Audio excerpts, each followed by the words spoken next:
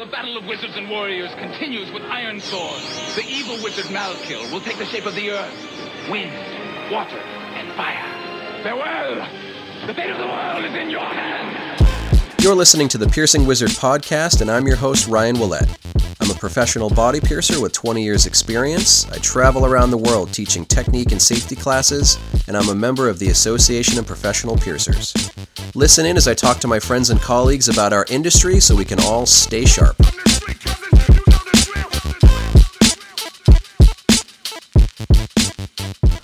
Hi everybody, how you doing? Thanks for coming back to another episode of the Piercing Wizard podcast. I am in Glasgow, Scotland as I record this. Lola is doing her hair and makeup, so I'm recording this little intro for the Rivka episode. Okay, just to catch you up a little bit. Yesterday was my birthday, July 16th, and I wanted to come over here and I wanted to be with Lola for about a week or so. I packed a bag, and I thought that it would be nice to buy a little podcast microphone, like a good quality podcast microphone to leave at Lola's. If you listen to the Aftercare episode where I just recorded it on a laptop, you know that the sound wasn't great.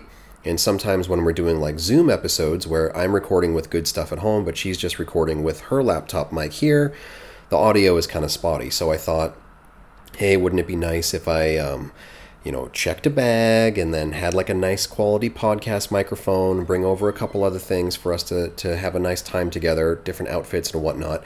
And British Airways forgot to load the baggage on the plane for the entire flight. Apparently, Heathrow Airport has just been like a mess lately, severely understaffed, tons of baggage issues, tons of cancellations and blah, blah, blah.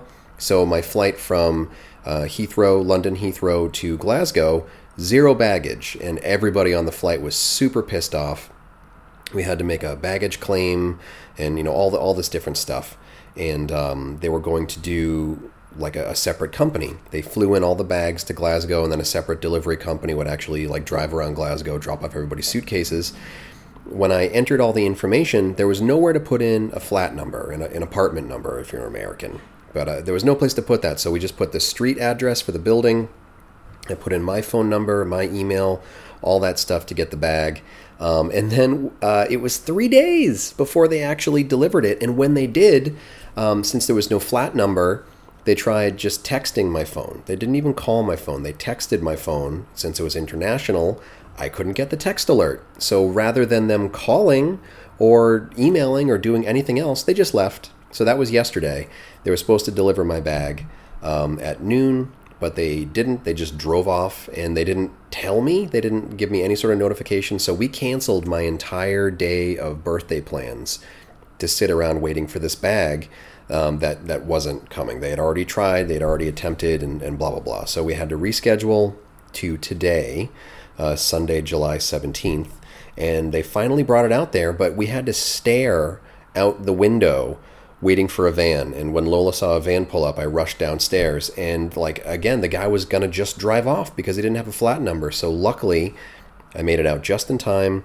I got my goddamn bag, and in the bag, I had this podcast microphone. So that's when you can listen to my sweet, dulcet tones in Glasgow, Scotland. So it was a pain in the dick, but I've got my clothes now. I've been wearing like Lola's clothes the last couple of days, and luckily I had a spare toothbrush in my backpack, but it's been kind of a miserable couple of days for a birthday trip. But I get to be with Lola, so it's all worth it. My guest this week is Rivka. I've known Rivka in passing, like professionally, for the past few years.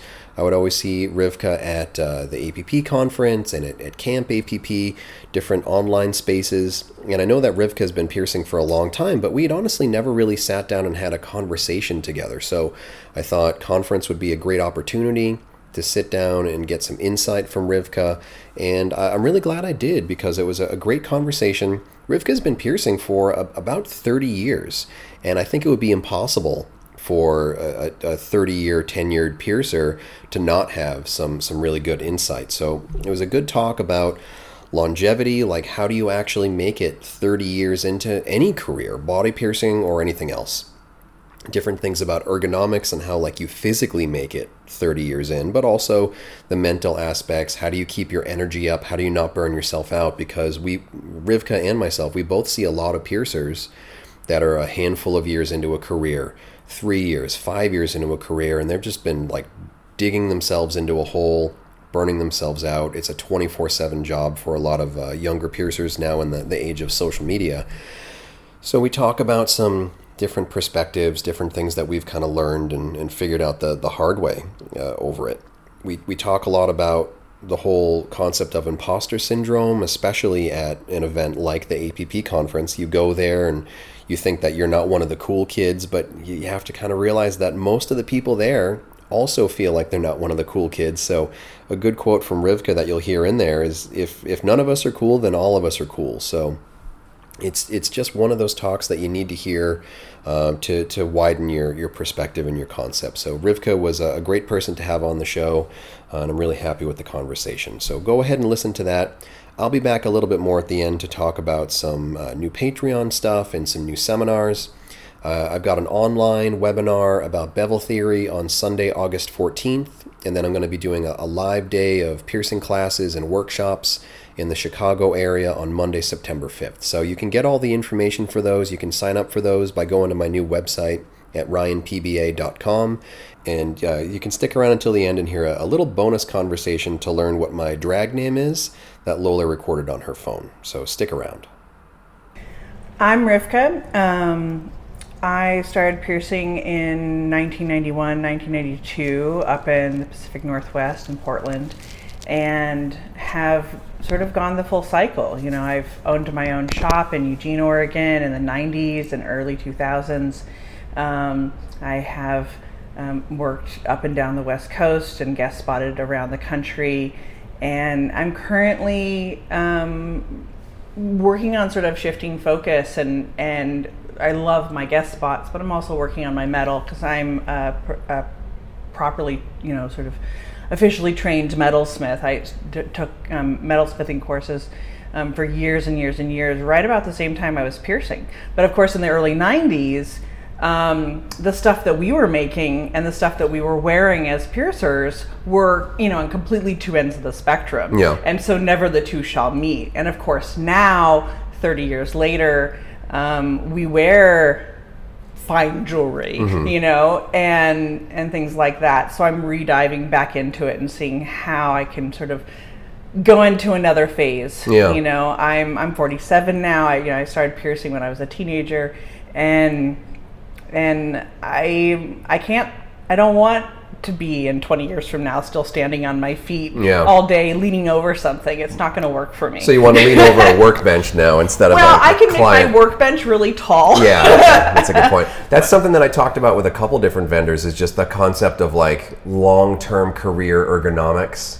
And I think that's a class that somebody needs to write and instruct. Ergonomics, and I was talking to someone this week because we're here at conference. I saw someone, kind of stretch their wrist after they put something down, and I recognized that stretch. I've had carpal tunnel surgery done on both of my hands. I took the opportunity during the pandemic to kind of rebuild myself. I had my shoulder rebuilt.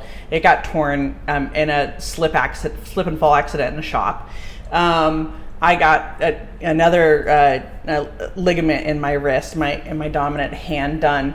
And all of these were because we failed to address ergonomics and safety concerns in the thing. And we tend to take it as this sort of pride thing when we're in piercing, like, oh yeah, I did this all day and grind it out 12 hours. Yeah. Hell, no lunch break. I hurt, which means that I did my job right. And in fact, it has nothing to do with being a good piercer. It has everything to do with literally breaking yourself so you can't be there for your clients 10 years from now. And so I was talking to her, and I was explaining to her, because she brushed it off when I said, oh, I see your wrists, you look like I feel, so, are you doing anything for this? And she was like, psh. And I was like, no, you're too young to brush this off. Yeah. And I really gave her the support and the encouragement to say, go home and look at your shop. Have somebody else sit there and watch you pierce. And watch you go through the whole thing. And their only job is to sit there and kind of really pinpoint what you're doing. Yeah. How many times did you turn around and go back to the same thing 3 times? How many times did you go into an unsteady position where you were leaning over, where your arms were up over your shoulders, all of these different things, which for one day don't matter. I'm going to sit across from you because sitting to the side, it's like also, when we're having this conversation about like, don't hurt your shoulders. I know, exactly. We're hurting our shoulders. Isn't that messed up? Yeah. You know, and we don't see these things, and we sort of give so much to our clients, and we love and we have so much passion for what we do that it propels us through the day but will kill us at the end of the year. Yeah, and also like, you know, the younger piercers that are only a few years in, if you want to get to that point where you can have a 20 or 30-year career in this industry, like you have to think about it because like there are people that I've known at conference and I've watched them grow and age over time, and a lot of them are starting to get that hunchback kind of thing. And their shoulders are rolled. Yeah. And they pick up. You can see the way they pick up things, and you can see the way when they put things down and they have to like unadjust their body. Yeah. And you know, it's amazing. I was thinking about this year. While I have not pierced straight through and I have taken sabbaticals and stuff like that, this is year 30 for my involvement in the industry. Yeah. So that was really interesting, and it has hurt my body in a lot of different ways. Yeah. And when I go into a studio and the table is just too low. Yeah, I think, well, so that's another thing is a lot of times when people pierce, if they're not fortunate enough to own the studio or like, you know, own the piercing department of the studio, sometimes an owner, especially if it's kind of from like the tattoo world, a lot of times it's like a massage table, like one of those portable foldable massage tables or like a tattoo chair, and like people are like hunching over so much, and it's like, you know that you can invest not even that much money, like less than $500 will get you, like I had a custom table built for me that's extra tall, so I can stand with a straight back while I pierce, and I don't have to hunch at all. Absolutely. And I was talking to a piercer who took over a shop that was put together by somebody who was quite tall. And they were a very, very short person, and they were like, oh yeah, I pierce over my shoulders all the time. And I was like, go home and find out who does handyman work and build a box below you. Yeah. Not some rickety stool that you can't feel grounded on. Build a box, put a nice rubber thing on it, step up, and be where you belong, which is in your own ergonomic comfort zone, you know? And it goes for clients too. We ask clients to go on on tables that are not strong enough to hold them. Right. We ask them to stand on stools sometimes that are going to raise their blood pressure before we even get to pierce them. You know, and these or for me, it's asking someone to lay down within their feet dangling over the edge and their stomach is stretched out. Yeah. This stresses your mental and your physical body out. I think too many piercers also go towards that, like, I want to look like a medical setting, so I'm going to get like an exam, like a medical exam table with the pull-out leg thing, and it's like sometimes those are just not adequate for our needs as body piercers. And like you can have like I use a sports therapy table, and it's made for like giant football players, so it's really sturdy and it's big and it works awesome. I found, and I actually contacted them because I've been thinking about like I should rep for these people or something. I found this 4-way adjustable amazing like med spa table that sits completely straight up and lays completely down, and all the buttons are on her feet, and just amazing. And I just go like, first of all, as a woman who has both, you know, survived pap smears and childbirth, I don't want to walk into a place with a gyno Anything table. that has stirrups, even if they're fold away. I don't even want something that has the attachment points for the stirrups, because I know they're there. You know, and so that's and I think that most people would feel really comforted by coming into a med spa, coming into some place where they're going to get, something else as opposed to a parlor or doctor's office. Right. Yeah. Ergonomics I think are really important, both in efficiency and in actually beating our bodies up. Yeah. So I think that's a good idea for people to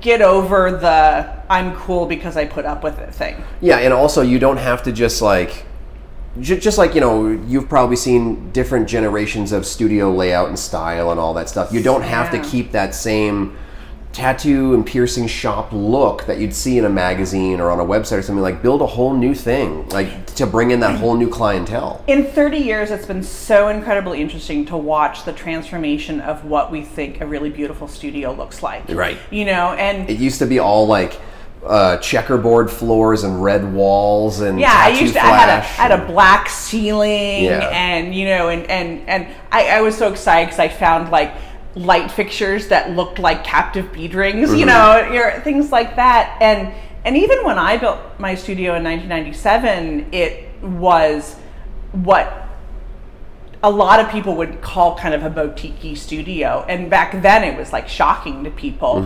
And that was because I don't have tattoos and I don't want to hang out in a tattoo parlor. Yeah. And so it just came from a different end. And I came from, this idea of interior design and things like that. And so that's what ended up in my studio. And then I remember I went out of and took a sabbatical right after 9/11. And then I went to school for industrial design and product prototyping and model making and things like that, which was really interesting. And so then when I came back into piercing later, the like quiet, high-end, low-volume boutique studio had come into fashion. And it was so exciting to see that. But then we'll get stuck in something. Oh, and then we have like, wood discs for displays. And then for 5 years, we can't like get off of it. Yeah. And then, now it's all white. Now that's all black. Now it's all wood color. And so I love that people are learning to change it up more. Yeah. I was excited by the company that won the Innovators Award. Who won? I didn't even have time to pay attention to it. It was a Hive display. Oh, right. And so it's all really modular. Nice. Yeah, modular, magnetic. You can change the fronts off. Yep. And so I think for long-term clients, having the big visual change in your studio gets them to spend more time looking at the little individual things in your studio and lets them discover something that maybe wasn't their taste 2 years ago. But now they don't even see because they kind of feel like they know everything. Right. But you start to change the colors up, you start to change the layout up, and suddenly they slow down and they look around your studio more and they go, that actually is a really cool thing. I could see myself wearing that now. I might not have worn that. I've had to learn that lesson kind of the hard way. Of if you just leave the same stuff in the same place in the same display forever, customers, especially if they're repeat customers, they don't look at it a second time or maybe a third time or whatever. So you have to change it up. And even if it's the same thing that they've walked past a half a dozen times, they might be like, "Ooh, that's great." Yeah. And it's like, "Oh yeah, buy it." It's amazing, and you go into really beautiful high-end retail stores, and you see those displays, you see those windows, and how they change that all up. Yeah. Well, I used to work in retail before I was a piercer, and they would send you like a retail plan every week. You'd have to completely change things up and do this and do that, and it was because like it needs to look different, even if it's the same merchandise. It needs to look different. I come from a family from New York and Long Island and going into the city. And so my visual inspiration was the pocket window displays on Fifth Avenue. And those windows from Macy's and Tiffany's and Cartier, and those were like my absolute dreams. They were these little tiny pictures that were a fantasy world, and they had so much in them and sometimes so little product. You know what's weird is that just instantly makes me think of the movie Mannequin with all the different window displays. And that's what I wanted to be when I grew up. I wanted to do the windows displays for Macy's Fifth Avenue. That was like one of my very first, like, this is what I'm going to do. Yeah. And in some way, that's what I'm doing, you know? Yeah, creative display. Creative displays and going into a place and going, oh, and why don't we do this? And why don't we print out a picture and rearrange all the jewelry on it, you know, or things like that. So it's fun to see people do that. Yeah. Well, so if we're talking about, or if we have already talked about things that maybe more experienced piercers are going to be thinking about ergonomics and jewelry display and things like that, before we started recording, we were kind of talking about different aspects of like the new to conference piercer experience. And we're sitting in this like really gigantic, like kind of, what have you been referring to it as? Like the hospitality suite? Yeah. I mean, it's like a really cool space where people can probably come and decompress instead of like down, and like, you know, downstairs they have a nice lounge area too, but it's still buzzing with activity. I tried to just like sit and have lunch and like 50 people walk by and it's just this constant like buzzing. You know, having conferences is one of the most amazing things that happen to our industry. And it makes sense that it happens in Vegas because logistically it works out. Yeah. We've looked at moving it at other places. It just simply is too expensive. Yeah. It's really difficult. And so we go, okay, Vegas it is. However, Vegas comes with its drawbacks. It's a tiring place to be. Yeah. It's an intimidating place to be. And it's not necessarily a place which exudes safety and comfort and things like that. I've noticed that the Strip has gotten like almost unbearable. I've been coming here for 20 years, you know, give or take, and there were times where like I would enjoy just going out and walking up and down the Strip and seeing things and seeing people, and now it's just like shoulder to shoulder and like constant people just like trying to hand you something or take your money in some way and whatever, and it's just it's overwhelming. And it's exactly the same, you know, when we were here at conference and there was 100 of us, 150 of us, and the entire thing was in one room, we were like this insular sort of community, and we kind of all tromped to breakfast together and tromped to lunch together. Yeah. And then as it grew, there was that group of us that knew each other. And then there was these new people, and they were like, oh, I don't know if I could go over to that group, and I don't know where to have dinner, and oh, this is so loud and so smoky, and I'm going to go back to my room. Yeah. And they would. That was me. Literally, that was me my first probably 2 or 3 times coming here. And I've done it absolutely as well. And I'm just like, this is too much. My throat hurts. My ears hurt. I can't. I want to have these really good conversations because the best conversations at Vegas, the most amazing things you learn at Vegas are not in the classrooms. The classes are top notch. Yeah, it's in the lobby or but the that bar conversation that you have with, oh, wow, how do you do it at your place? Oh, really?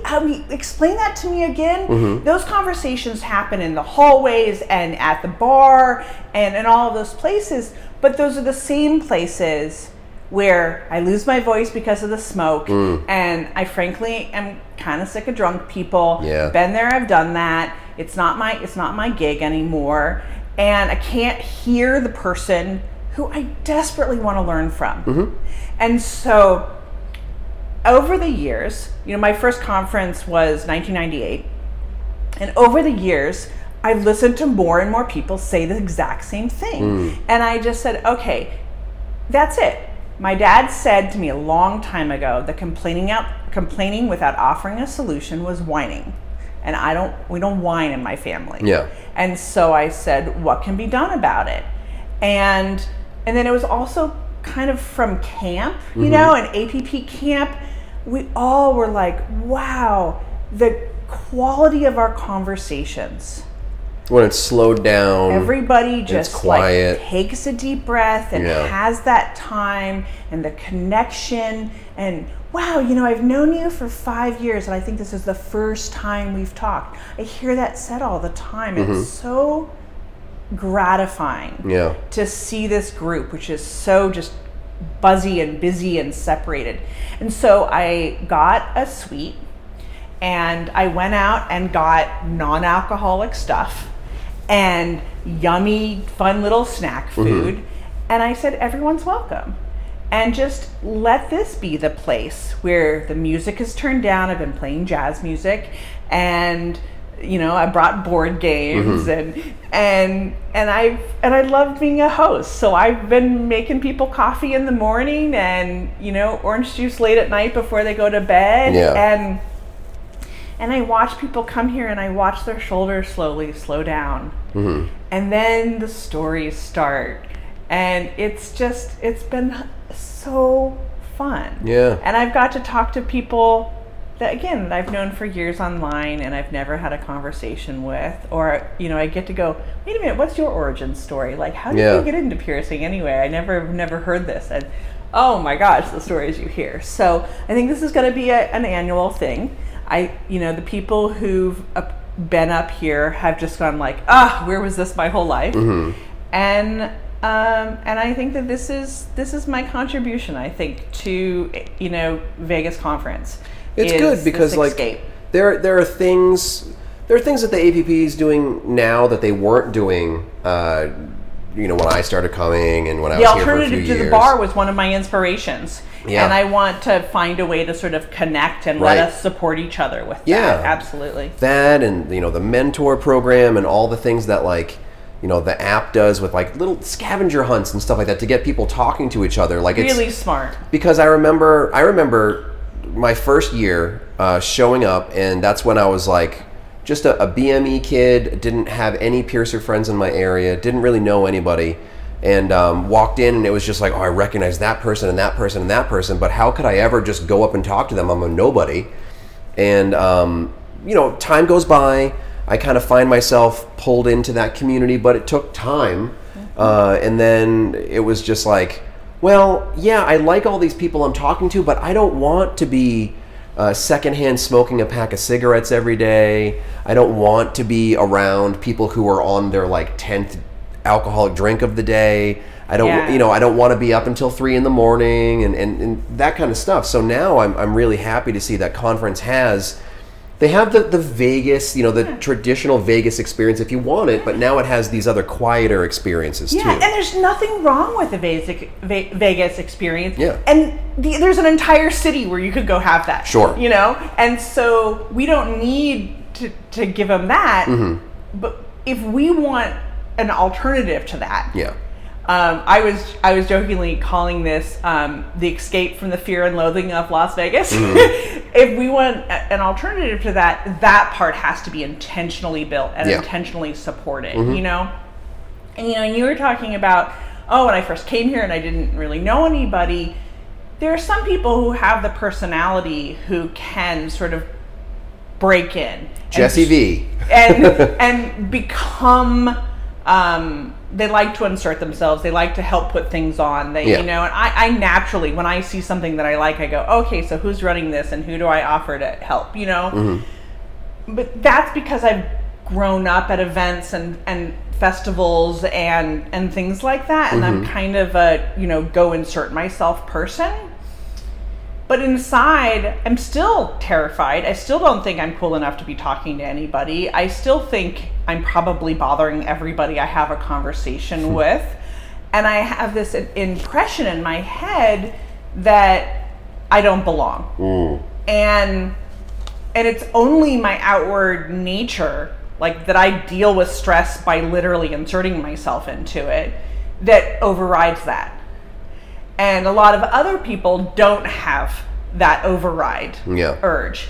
And so they look at this, and again, those are those little cliques that have been around since the beginning, and they're standing there and they're like, oh my gosh, look at that. That's Brian Skelly, or that's Joyner. Oh my gosh, like look at that. Like that's this person that I've seen and heard about my whole life. I wish I could go talk to them. And so one of the things, and this was also kind of the impetus for the hospitality suite, is one of my favorite pastimes, and I'm so glad that we have first timer ribbons. Yeah. Because, and I'm so glad it's the same color and I can spot it from a mile away, because I love to just look around and find a group of first timers that are standing there and they don't seem to know where to go. And I walk up and I go, "Hi, I'm Rivka, and I'm your new friend." Yeah. And they're just like, okay. And I go, "Who do you want to meet?" And they're just like, and I was like, "Anybody, name it. Let's go find them." And we'll go on like this hunt, and I'll, walk up and, because I love Brian and I know him and I know that he wants to talk to those people. Yeah. Genuinely and real. And so I'll say like, "Hey, Brian, meet my new friends." And we'll have this conversation. And I've done it every year. And I've done it now for so long that one of the people that I did that to is Becky vice president? Vice president. Vice president. Yeah. Her first year, I adopted her and turned her into my best friend and introduced her to everybody. I had no idea who she was. Yeah. And, and I look at that and I just like smile like, that was success. I did one little tiny, 3-day portion of helping, that bloom. And look what we've done. My first conference, when I walked in, and it was that moment of like complete overwhelmed, starstruck, whatever. Gus did that for me. Gus walked right up to me. He's like, "Hey, how you doing? I'm Gus. What's your name? Where are you from? Need help finding anything?" Yeah. Oh yeah, there's a handful of people who really excel at that kind of outreach and socializing, and Gus is so wonderful for it. And so it's just a joy. And one of the things that I always tell them when I'm talking, and I've had this conversation so much this week because it is so amazing. We have a 70% first timers rate, and it's fascinating, and I'm really curious exactly why it got so big, and I have a couple of ideas about that. But it also is just given. It's great because the volume of them means that they're not in the minority. Yeah, and they've gotten to take over the place this year, which is so cool.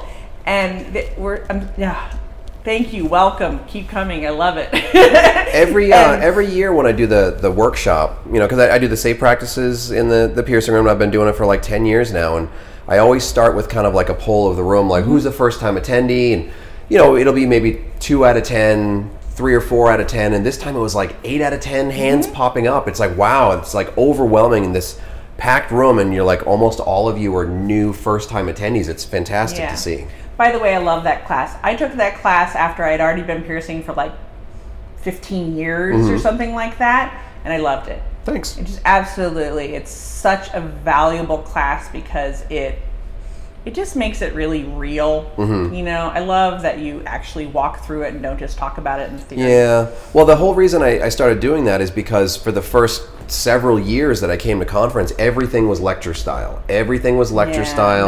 And like sleepy, crappy PowerPoints and all that stuff. And it was like, well, okay, why do you need a PowerPoint that's talking about how to put on a glove and how to you just give me a box of gloves and give me some disinfectant and let me just show people. And it's much more engaging. Yeah. People pay attention in your class. Your class is not a class that people like their heads start to nod in. Yeah. And some of them, even the topic is amazing, they still will start to nod off because it's tiring, and we all stayed up and had the secondhand smoke last night. So this year I'm going up to these first timers and I go, I always extend the invitation, who do you want to meet? If I'm ever sitting at a table, if I'm ever having breakfast, you're welcome at my table, you're welcome next to me. I think any single time I usually intentionally save a spot next to me when I'm sitting somewhere. And but then I also say, and if I can give you one piece of advice for this whole entire week, that sense of imposter syndrome that you're feeling right now, that sense of not being one of the cool kids or not being worthy of being in a conversation with, this person or that person. Yeah. We all feel it. Yeah. I still feel that. Single one of us. Yeah. And I said, and the longer we're here, seriously, I think the more we feel it sometimes. Yeah. And because now, we're expected to be the elders, be the wise people. I'm not smart enough to be the wise people, and And they look at me and they're like, yeah, I'm not sure if I buy that. You know, you're just saying that. I'm like, no, seriously. I said, if we put the entire conference in a huge room and we said, okay, everybody who is like not the cool kids and like probably like says they're like, you know, has imposter syndrome and is intimidated by somebody here and something like this, all of you guys take like 3 steps to the left. I don't know who would be left on the right side, but it would probably be a very, very small handful, and I'm not even sure if we particularly would want to hang out with them. Yeah. You know, because those people are probably incredibly unaware of themselves. You know, those people are, you know, the rock stars of the 90s, and they're looking for the reality TV, you know, piercing show or whatever, you know, it is, you know. I had some pretty good imposter syndrome this week. I took the microbiology class, and Chris B, you know, and soon to be Dr. Chris B, and you know, it was just like, it was fantastic. The information was great. He's such a good instructor, and he was talking about like Dunning-Kruger effect and how sometimes people just like talk like they're an expert without knowing what they're talking about. And I was like, oh man, I feel like that's me. And I was just like, I felt so out of my depth with the subject matter, especially, you know. And then at the end of the class, I had to just go up and try to talk to him and say, like, you know, I really liked your class. I really learned a lot, but I felt so like awkward, like, you know, I'm just some nobody who like records a podcast and whatever. And he was like, oh, you know, it's great to talk to you and whatever. And it's just like, no matter how long you've been doing something or how comfortable you are in an overall environment, like, you can still get that feeling where you feel like you're the outsider. You know, and it's interesting that you bring up the Dunning-Kruger effect. And if people don't know what that is, it's this concept that says basically the less you know, the less you understand that you don't know it. Right, the more confident you are. Yeah, exactly. Yeah. And so, you know, and it kind of goes into, I know just enough to be dangerous. And in this case is, I know just enough to think I know too much. You know, and I think that actually very early piercers all go through that stage, including myself. You know, I think we all do. And then we get humble again. You know, and it is because when I find the people who are really wise, who are really dedicated to deep diving in their particular, you know, niche of our industry, and then giving back to it, you know, like him with his just amazing study of microbiology, you know, or somebody down with legislation, or somebody down with, you know, metallurgy, or, you know, all of these things, that they become the most humblest people. Yeah. They become the people who fully understand that their wisdom and their expertise becomes narrower and narrower, and that it takes this village of all of us to have this collective knowledge. And they understand that knowledge makes them useful and valuable to the group. It doesn't make them important. Yeah. You know, it doesn't make them better than. And the smartest people here, the smartest people in our industry, are universally the sweetest, most humble people in our industry. Shout out to Brian Skelly. Yeah, no, that was exactly the thing. I went like, when you listen to Brian Skelly, like, talk about a statum, and these 3 wonderful early career piercers that I was talking to immediately turn to me and they go, oh, is he really that nice? And I go, yeah.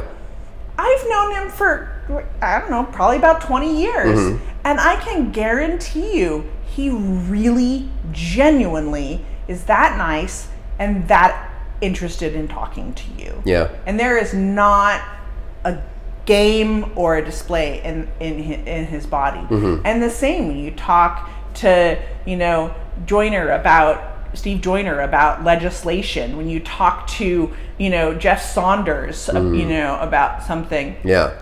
When you talk to some of the companies about their jewelry or some sort of metallurgy and stuff like that. And, you know, and so what do we do when we have everybody thinking they're not as cool as everybody? when in fact, that's the zero line then. Yeah. If none of us are cool, then all of us are cool. You know? Yeah. And how do we look at these people who are intimidated and say, no, you're one of us. I'm one of you. Yeah. I'm intimidated. I hide in my room when I get overwhelmed. Guess what? Pretty much everybody here does. You know, I think the only people who don't hide in their room at some point are the people who are working too hard and don't get a chance to. Yeah. There was, I forget who it was, but there was a new attendee that I talked to this year, and they said, oh, you know, I've been getting overwhelmed and going up to my room and just watching video and stuff. And I was like, oh, I did that. My first or second year, I brought an entire season of The West Wing on DVD and just watched it in my hotel room after classes. And that was my conference. Yeah. Hence, here's the hospitality suite. Here's the place where I wanted to make the collective go back to your room and decompress, but not have to feel like you were isolated. And in part, understand that we're in it together. Even the feeling overwhelmed, even the feeling less than or not worthy of is something that we're collectively doing together. This piercing is this really interesting career where we somehow actually attract usually people with a high percentage of anxiety, with ADHD, depression, OCD, spectrum disorders. I mean, just the sheer numbers are shockingly higher in our industry than in the general public. And I don't know what it is about this industry. I don't know if it's because they started as clients and enthusiasts maybe and did it. Then we picked this career that is outward facing. It puts us in the 90s, we were rock stars. We, you know, get cut in line to bars and things like that. It was actually intoxicating and totally toxic for me, for instance. And I had to quit piercing at one point to get away from that.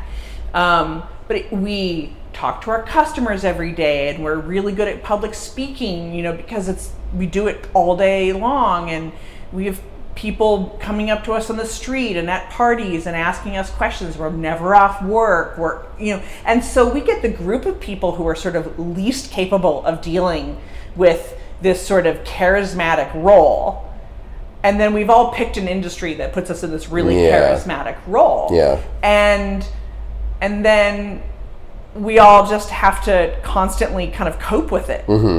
You know, and then you add Vegas, and you add all the people, and the hero worship, and all of that, and then I bet half of the people at this conference hid in their room at some point this week. Yeah, definitely. And I bet half of those believed they were the only person doing it.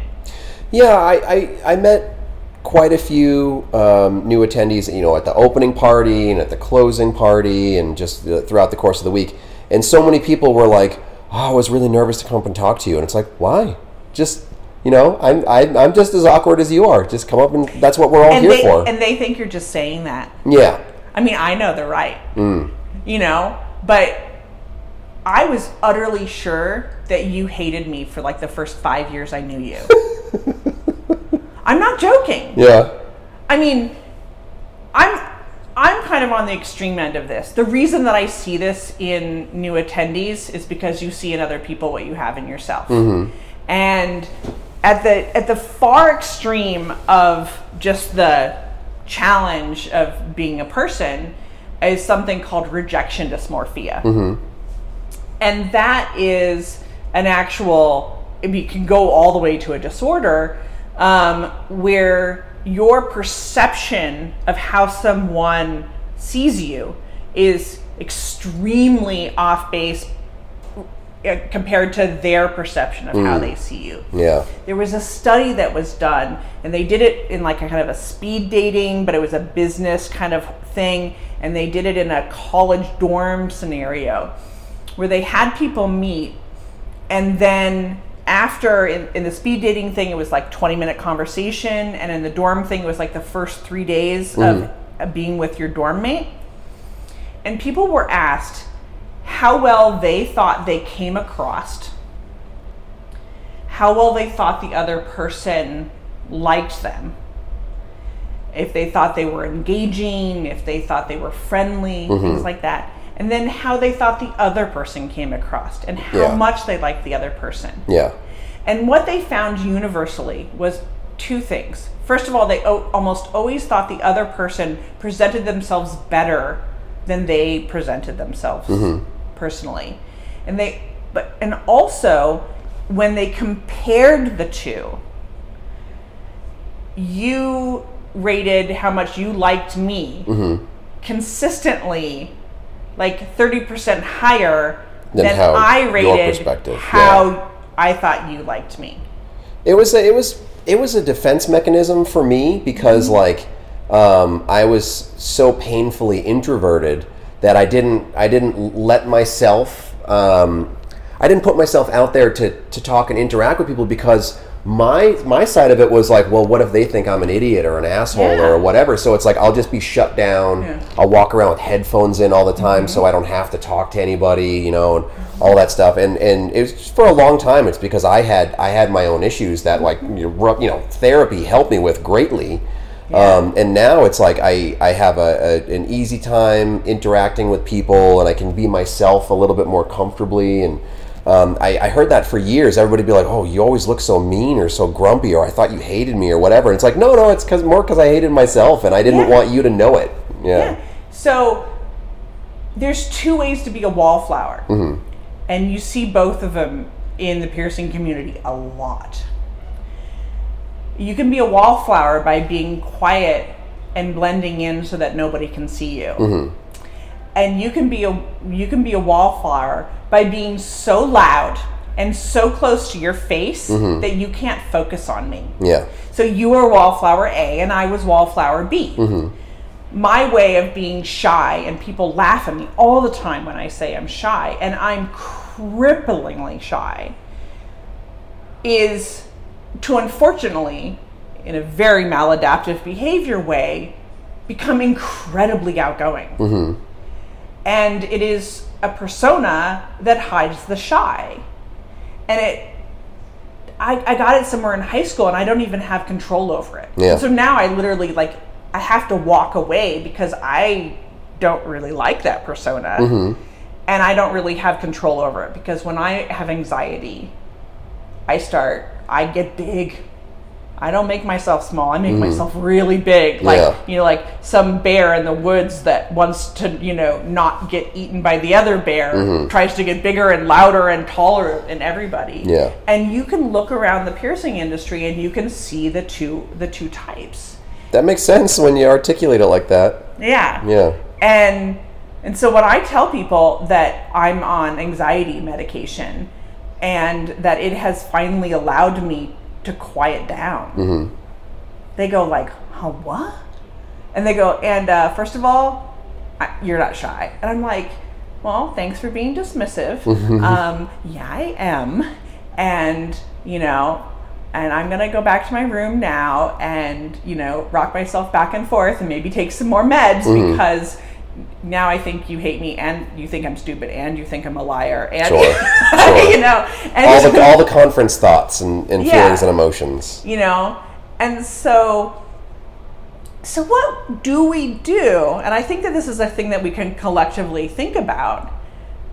What do we do to just understand? It's empathy. It's a game of empathy. When you walk up to somebody, all the thoughts, all the doubts that comes through your own head, what do you do to simply remind yourself that the other person is thinking the same thing? You're both humans. You both have this human condition, and use that to go, camaraderie. We're in this together. Yeah.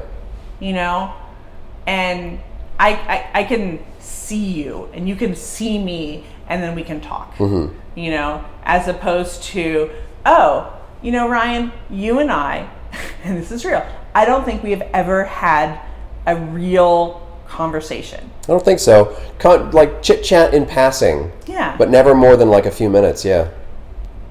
And genuinely, because I made the assumption that you would never be interested in anything I had to say. And so I have all these questions, and I would love to have conversations with you, but I was not worthy. And when you asked me, you're like, hey, you're going to be at conference? Like, you want to do a podcast? I freaked the hell out. I mean, I like went to my husband and I was like, oh my God. Like, what am I going to do? Like, what am I going to talk about? Like, nobody wants to hear anything from me. Yeah. I have, and I kept asking my friends, like, what would I say? Like, they don't care. And they would all go like, that conversation we had last night, it was amazing. Like, it was so engaging and you made me think about so many things. And I had this freak out like probably 15 times since you asked me, and now, including like 20 minutes ago downstairs. And every single time they were like, Rivka, you're always talking about such interesting things. Yeah. And in the back of my head, I go, wow, it's amazing how they can just blow smoke up my ass like that. I think it's important to share honesty like that and have conversations about it, because how many of these first-time attendees are going to go home and they're going to be like, oh yeah, that person was just being nice to me because they were a vendor or because they were an instructor and they had to be, or whatever. So there's probably plenty of people who are packing their imposter syndrome in their suitcase and taking it home with them, rather than reaching out to those people that they met at conference and continuing the conversation. Because like, conference doesn't need to be, I mean, conference is literally once a year, but conference doesn't need to end. Like, that community and those experiences and those conversations don't need to end when you go back home. Yeah. You should be talking with those people during the course of the year. Connections. Yeah. And if you have that card, and you have that pile of cards that you took home, and you have the stickers from that person's piercing shop that they gave you and things like that, and they were like, yeah, get a hold of me, come visit the shop, believe them. Yeah. They meant it. Yeah. I say that to people a lot, like, if people are within a drivable distance. Yeah. If they live in like Nova Scotia, it's not like I'm going to say like, come and shadow, but like, I met a couple of people from like Vermont and stuff, and I was like, oh, you're like a 2-hour drive away, come and hang out at my shop. And they were like, oh yeah, I'll totally do that, because they probably thought that I was just being polite and blowing smoke up their ass, but it's like, no, you should come to my shop. Yeah. And there's so many opportunities like that, and we go home and we have this pile of cards and we don't do anything with them, and half the time they fall out of your suitcase when you unzip it to pack for next year. But nowadays, thankfully, I mean, social media, when I first started to come to conference, we didn't have, we barely were doing like emails and instant message or something like that. And nowadays, we really genuinely have the ability to stay in touch, and not just liking each other's posts. Reach out to that person, go home, digest, don't do anything drastic for 2 weeks, sort of thing. And then look through that stuff and write notes on those cards before you forget who they all are. Right. I met this person in this class, I met this person at the pool party. Yeah. When someone gives me their card, I have them hold it up in front of next to their face, and I take a picture. Yeah. And usually like badge card, like a little mug shot. And but write them a text. Post something on their wall saying, this was really nice to meet you. Yeah. And I'd love to finish that conversation that we had about, anodizing titanium, or, how to, reduce my waste in the shop, or coming and having that shadow, and know that every single interaction is going to be a learning experience in both directions. And that piercer who's been piercing for a year, has been piercing for 3 years, 5 years, those early career piercers have something to teach us. Yeah. A lot to teach us. If for no other reason that they're not stuck in their ways. When I learned to pierce, we were doing most everything wrong. Same. And I have had to unlearn that my entire career. And I was very, very lucky that I very early on stumbled onto Eric Dakota and then stumbled into conference and got sort of adopted by Brian Skelly and and people like that who saved me at a young age. But when I sit down and talk to someone who's figuring it out new, they think differently than me. I have something to learn from that person, and so they go, well, I don't really have anything to add to the conversation. You have everything to add. You have just as much as all the rest of us. It's just different stuff, So we all underestimate ourselves so much. Well, I think this is a great talk. So, I appreciate. I know it was tough because you go into conference and I had a little list, 5 or 6 interviews I wanted to do. You were on there, and it was just you were busy, I was busy, it's a busy week, all that stuff. So I'm glad that even though it's the last day that I'm here, I'm glad that we got to link up and record something. Yeah, I am really glad too. Plus, being at conference through the week, I think really helped remind me, how much I love this industry, how passionate I am about people's experience in the industry, and being able to find their way and to feel valued and where I am at the industry. Who am I at this point in my career, 30 years in? What do I have to, give back, and so, it's been really, really nice. And good.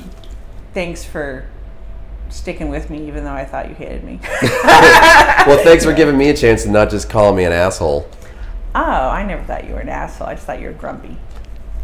Well, I am. Yeah. So my girlfriend will tell anybody that too. Yeah. Well, I think this is probably a good place to wrap it up. So, one more time, who are you? Where can people find you? Where are you online? Yeah, I'm Rivka, usually known on the internet as Rivka Shavi, which is my middle name. Body Art by Rivka on Instagram, and I look forward to seeing people. And while I tend not to friend people on Facebook because I hate Facebook, and I use it as an in-person in life thing, you're more than welcome to say hi to me, catch me on Instagram, where I do more of my sort of professional stuff. Cool. And when you see me in the hall at a conference or anything like that, know that I mean it. I'm your friend, and I really, really would love to hang out with you. And I'm just as freaked out as everybody else. Cool. Well, I'll see you next year, and we can just be a bundle of nerves again. Okay. Sounds good.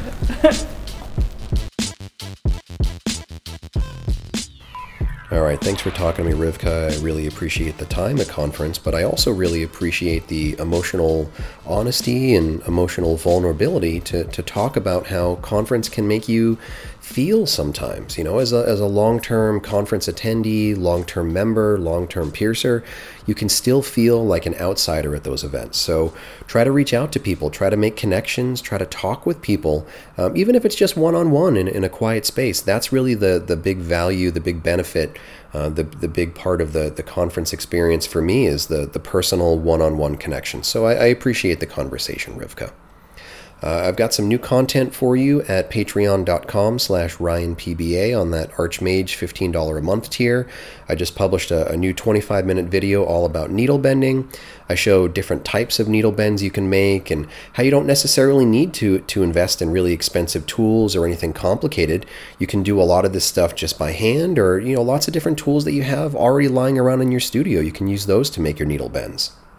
So I talk about the different types of needle bends that I utilize, some different types of needle bends that I've seen other piercers use. Lola uses some different kinds of bends that I don't. So I talk about all that stuff, and then I show a few different ways that you can utilize those bent needles, piercing rooks from the bottom up, traguses from the back to the front, and all different kinds of stuff. So I talk about that, different sorts of exercises about how to practice with needle blanks first before you get into sharp needles, lots of different safety things. So it's a great video. 25 minutes long. There's a subtitled and an unsubtitled version.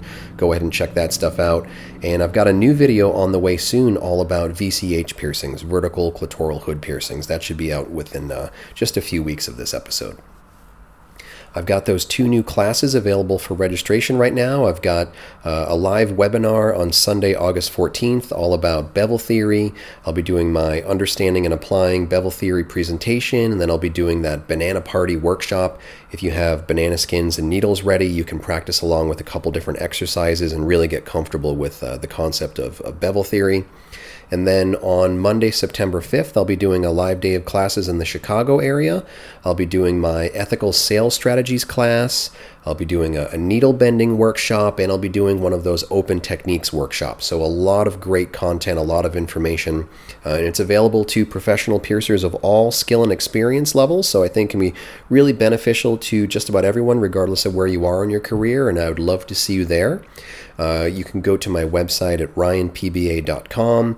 You can get the links to the Google Forms, get all your information, go ahead and get signed up there. You can also just email me at ryanpba@gmail.com and I'll get you signed up. So thanks for listening to another episode, and I'll be back next week. For more information about the show, visit piercingwizardpodcast.com or like Piercing Wizard Podcast on Facebook. For more info about your host, visit precisionbodyarts.com or search Ryan PBA on Facebook, Instagram, and Tumblr. If you enjoy the show, you can subscribe on iTunes, Apple Podcast, and Google Play. Music by Benny B. Blanco. Show copyright 2017, Precision Body Arts LLC, all rights reserved. Why did it say no sound detected? Oh, it's because we didn't say anything for quite a while. You can edit it. You can edit as much of this down as you want. I can say literally anything. I could talk about your penis. Yeah. I mean, maybe don't. But you could edit it out. I could, but I won't.